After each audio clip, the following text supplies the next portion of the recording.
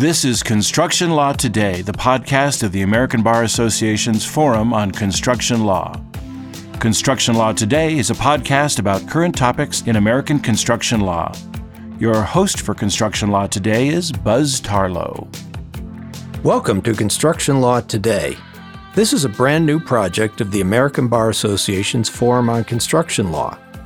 Over the course of our next several podcasts, I'll be interviewing a number of prominent practitioners in the area of construction law. We welcome your comments and questions about the podcast. Please let us know if you like it, if you find it useful, or any other thoughts you have on how we can improve the podcast. The contact information for Construction Law Today is provided at the end of this podcast. Welcome and thanks for listening.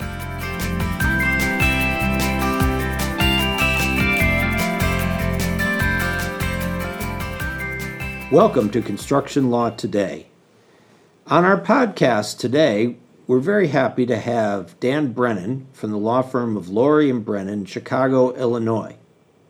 Our subject is project delivery methods, and most importantly, selecting the right delivery method for your project. Good morning, Dan. Hi, Buzz. How are you today? I'm very well. Dan, you and I have known each other for a long time in connection with our various activities with the ABA Forum on Construction Law, and I also know you as a fellow of the American College of Construction Lawyers. But tell me a little bit about your educational background and your current law practice. Absolutely, Buzz. So I started and completed undergraduate at University of Notre Dame, and then took a year off and moved to Washington, D.C. to find out what it would be like to work at a law firm. Did a paralegal position for a year, and then went to Georgetown Law School. Finished there, got engaged to a woman from Chicago, ended up moving to Chicago, not a surprise. Started my legal career at the law firm of what was then known as Schiff Hardin & Waite, now Schiff Hardin. I worked in general litigation, products liability, and a little bit in the construction law department, but then over time really grew to enjoy both the work that the construction lawyers there did, the members of that group, and their clients, who I found very interesting and very engaging and good to work with. And as a result, learned from them about the construction industry. I was there till 2004, and then along with my partner Ty Lorey, we moved over to what was then Piper Rudnick here in Chicago, that shortly thereafter became DLA Piper. And Ty and I were there until early 2010 when we decided the time was right to open our own law firm, which became Lorey & Brennan, opened in January of 2010. We have anywhere between 12 and 14 lawyers practicing construction law full-time, and that's where I am today and hope to be here until it's time to hang it up. Let's begin by defining a project delivery system. What is it? Sure. Loosely described, the project delivery system is just a manner of organizing how you select team members, that is, design professionals, contractors, other consultants, the timing and sequence of bringing those team members on board, defining the scope of the services, the roles and responsibilities of those team members, and how those team members will interact and collaborate to ultimately design and construct a project. The history of how and why we use these different systems for construction projects has always interested me. Can you give us a brief history of why we use some of these more common project delivery systems in construction projects? Sure, Buzz. It is an interesting story, and part of the story is an illustration of the old adage that the more things change, the more they stay the same. So if you think back to some of the iconic structures in the world, from antiquity, for example, the Great Pyramids of Egypt, the Parthenon in Athens, the Great Wall of China, and then you move forward through the Middle Ages with the great cathedrals in Europe and the palaces and some of the stunning structures built during the Renaissance. All of those were constructed and designed through a master builder, typically someone who served at the pleasure of the sovereign, or if it was a cathedral or other religious structure, the cardinal or the bishop. And that one person would be responsible for both the design and the construction of that structure. As the world moved through the Industrial Revolution in the 1800s, design and construction became more complicated. It became more complicated because technology of the built environment was evolving. Indoor plumbing, electricity, the ability to build taller than had ever been done before with the advent of structural steel. And the disciplines of design and construction began to separate. And as nations became more administrative in nature, you had departments that would license architects and engineers, and you had a bifurcation or separation of these responsibilities. At about the same time, at least in the U.S., the federal government in particular, although state governments as well, began to build a lot more. And they became very enamored, for a whole host of reasons, with the design, bid, build system of project delivery. That is, hiring an architect to design a project, taking the completed design from the architect and issuing those design documents to contractors to hard bid, and getting a lump sum price, typically, from a contractor to build that project. As dissatisfaction with that system grew because of conflicts and finger pointing, design build in the last 30 or 40 years became something that was more attractive, especially in the private sector, where owners in particular were free to select whatever project delivery system they liked. So as I said at the outset, the more things change, the more they stay the same. We're seeing more of a trend of collapsing and combining again the design and the build function, much like the master builders. So those are only two systems, the design, bid, build, and design, build, but it is interesting how, for a variety of reasons, the attraction of combining the design and build function has come full circle again. Let's get down to some real brass tacks.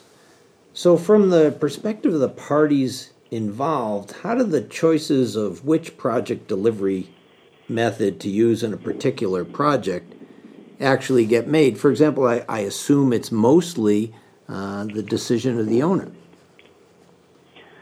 That's true. Ultimately, it's the owner that is deciding to build a project and is the first person, and sometimes the only person, who's involved in selecting the project delivery system. Now, in the private sector, I say choosing because in the private sector, there's typically little legal constraints on a project delivery system that would be available. In the public sector, due to procurement laws, a public owner may be constrained to use, for example, the design, bid, build system, and in some cases at the federal level and at some state levels, there is an option to use CM, that is construction manager at risk, construction manager agent, or design build. But you're right, Buzz. Typically, it is the owner that is making the decision as to which project delivery system should be used on any given project. Well, you've already mentioned a couple of the titles of these different types of systems. Why don't we go through the types, and then we'll break down each of them in some particularity. What are the general divisions of project delivery systems? Sure. In general, and there's variations on all of these, but in general, there's the design, bid, build, design, build, operate, transfer, construction management at risk, construction management agency, and multi-prime. Well, let's start at the top of the list with the concept of design, bid, build. I think this is what a lot of folks would consider to be the traditional approach to construction. And I know that we often associate design, bid, build with, I think most likely, public types of projects. That is often the case, Buzz.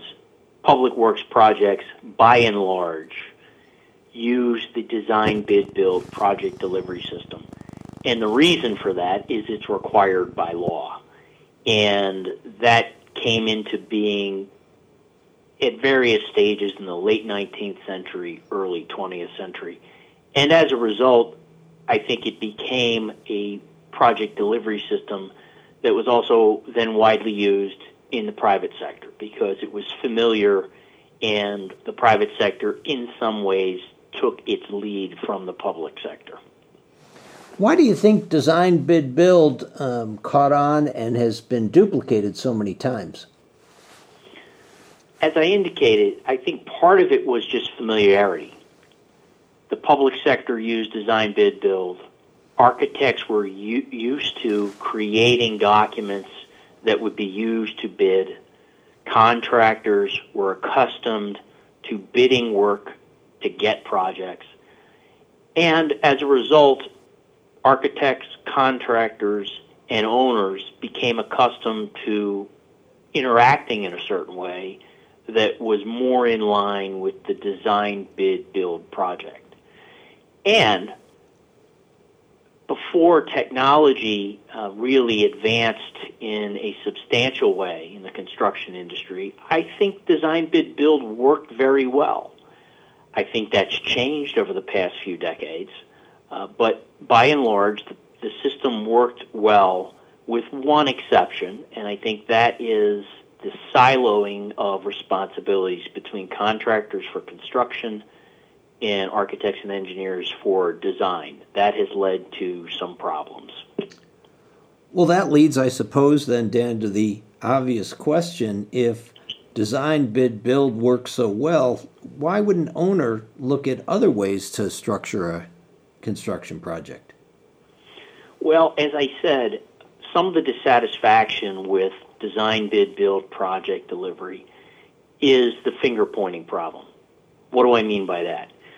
Well, if a problem arises during construction or when the project is closed out, there is a natural incentive by the contractor on the one hand to point to the architect and claim that the problem is a result of design, a design which the contractor had no input into.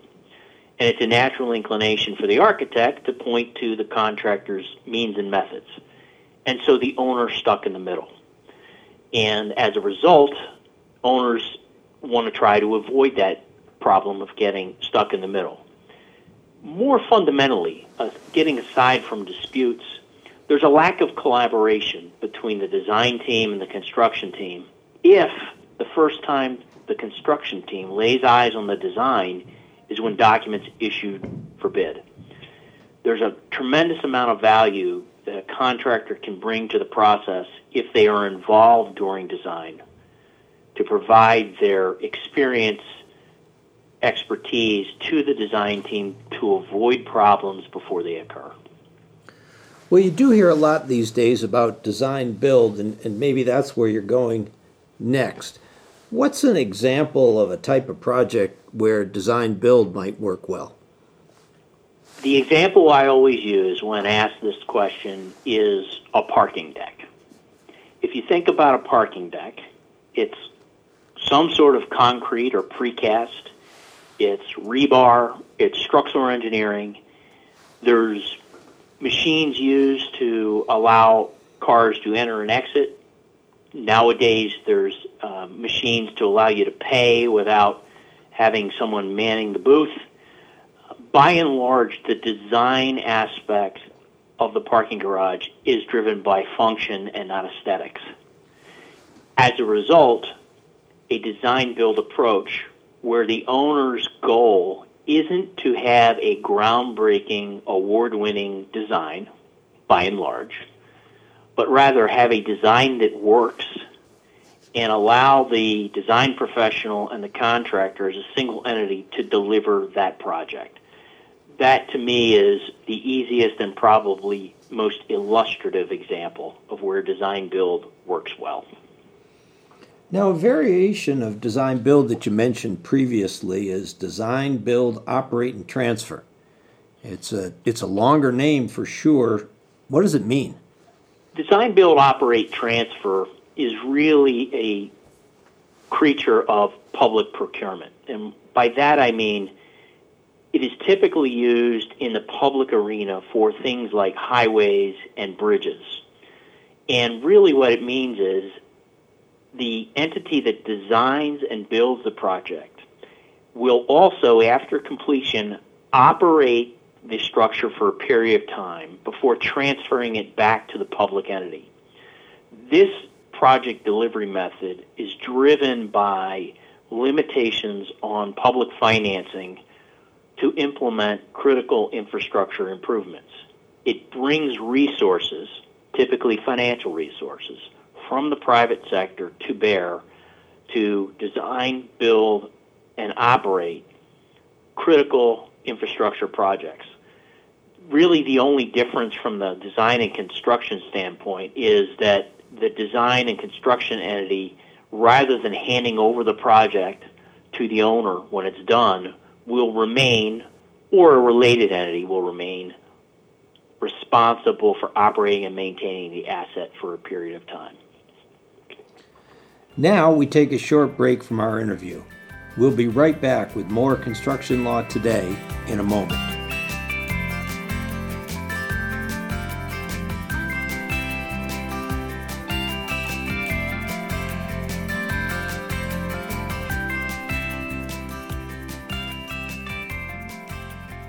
We're back with our interview with Dan Brennan, a partner at Laurie & Brennan in Chicago, Illinois.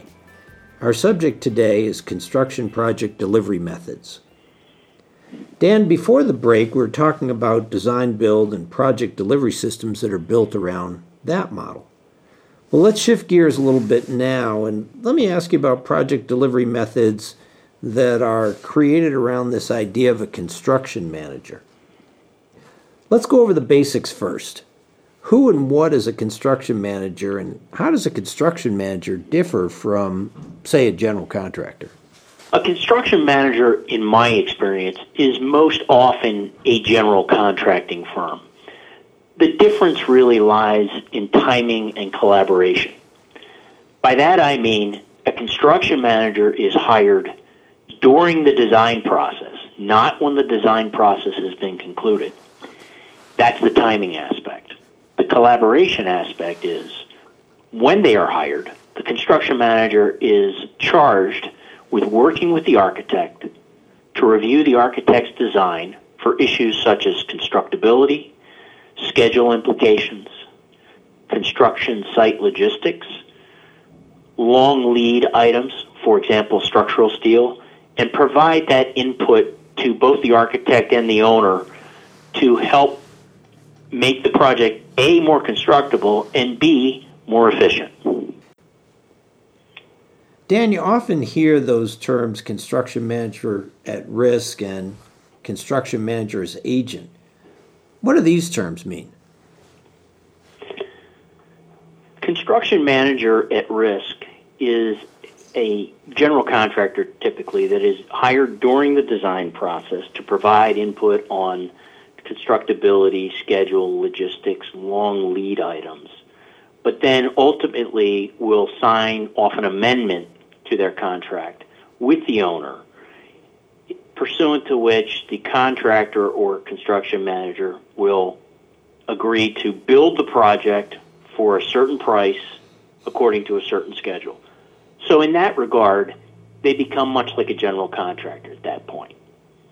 A construction manager agent, on the other hand, typically does not go at risk for price and schedule, but rather acts as an advisor to the owner, both during the design process to provide input on those items I mentioned earlier, and then also serve as the eyes and ears of the owner during construction.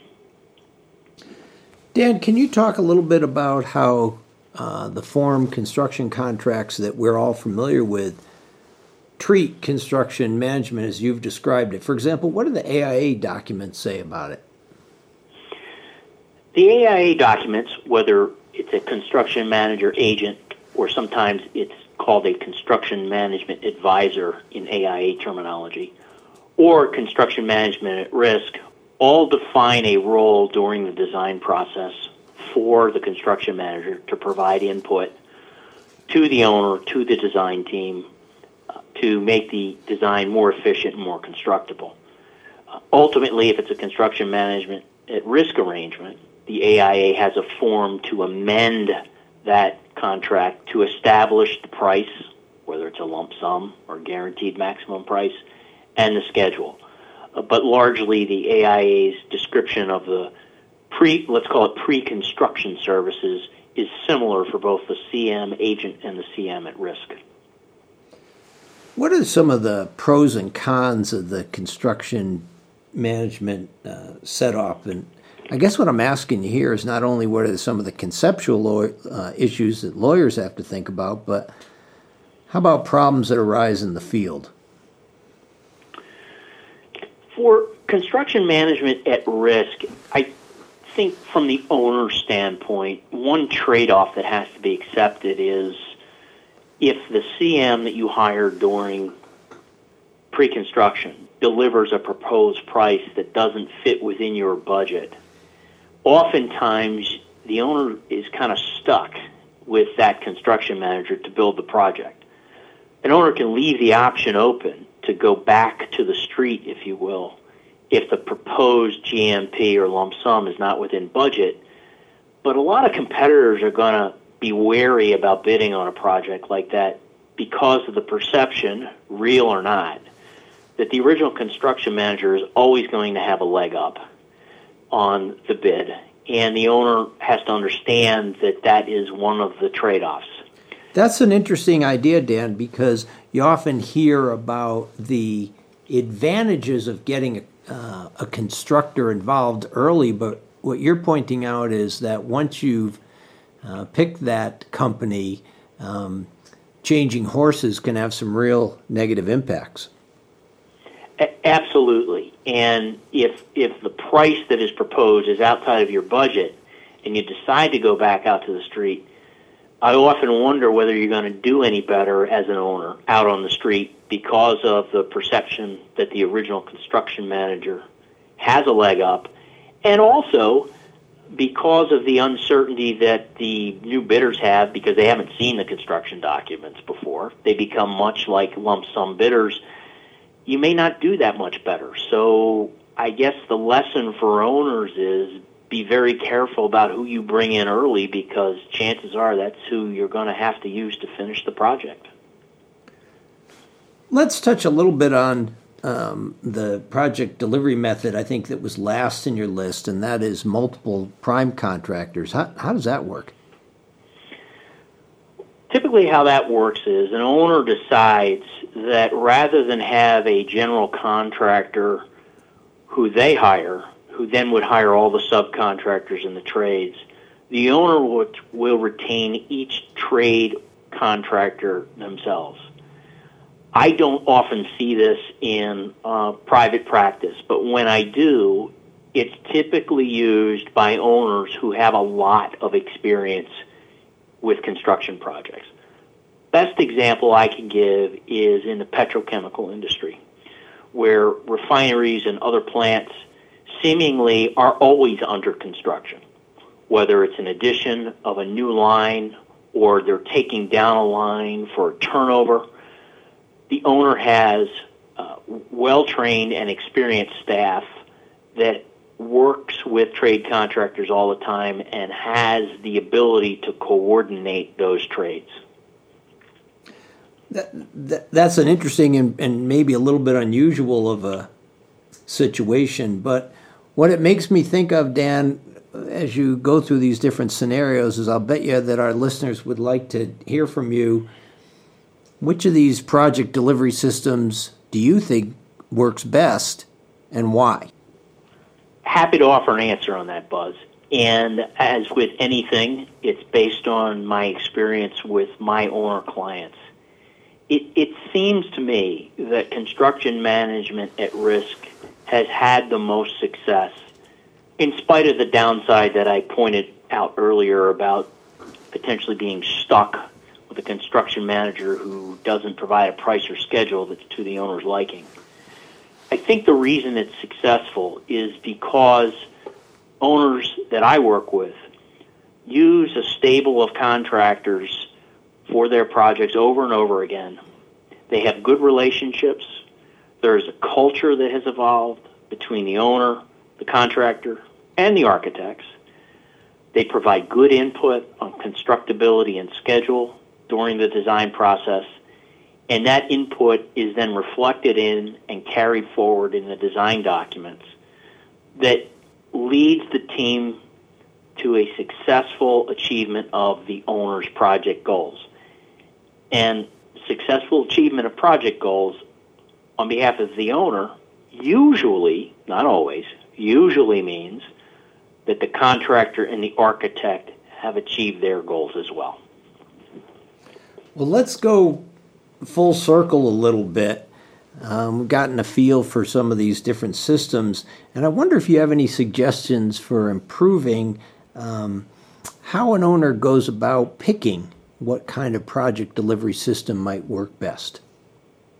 I think oftentimes owners will use the last project delivery system from the previous project and just replicate it without necessarily considering whether the new project has a different set of goals, a different set of resources, a different set of personnel who are involved in executing it. That doesn't mean that every project requires a top-to-bottom reevaluation, but I think from time to time, looking at how business is done from an owner standpoint in delivering projects is worth it. It's worth it to assess whether or not the project delivery system you have been using, perhaps for years, is still a correct system. You may land at the same spot and choose the same project delivery system, but I think it would be helpful for owners to occasionally look at that decision critically and evaluate whether or not they should be doing it the same way or perhaps a different way, depending on the needs and goals of a particular project. Well, thanks so much, Dan. It's been great to spend some time with you today. Appreciate you talking with us here on Construction Law Today. Again, thanks very much. You're very welcome, Buzz. I'm happy to contribute. You have been listening to Construction Law Today, the podcast of the American Bar Association's Forum on Construction Law. All rights relating to this podcast are owned and controlled by the American Bar Association. No reproduction or reuse of this podcast is permissible without the express written consent of the American Bar Association. For more information about Construction Law Today, or if you have any questions or comments, you may contact our host, Buzz Tarlow, jtarlow@lawmt.com. Our podcast is produced with the assistance of Peak Recording Studios in Bozeman, Montana. Thank you for listening, and look for our next edition of Construction Law Today.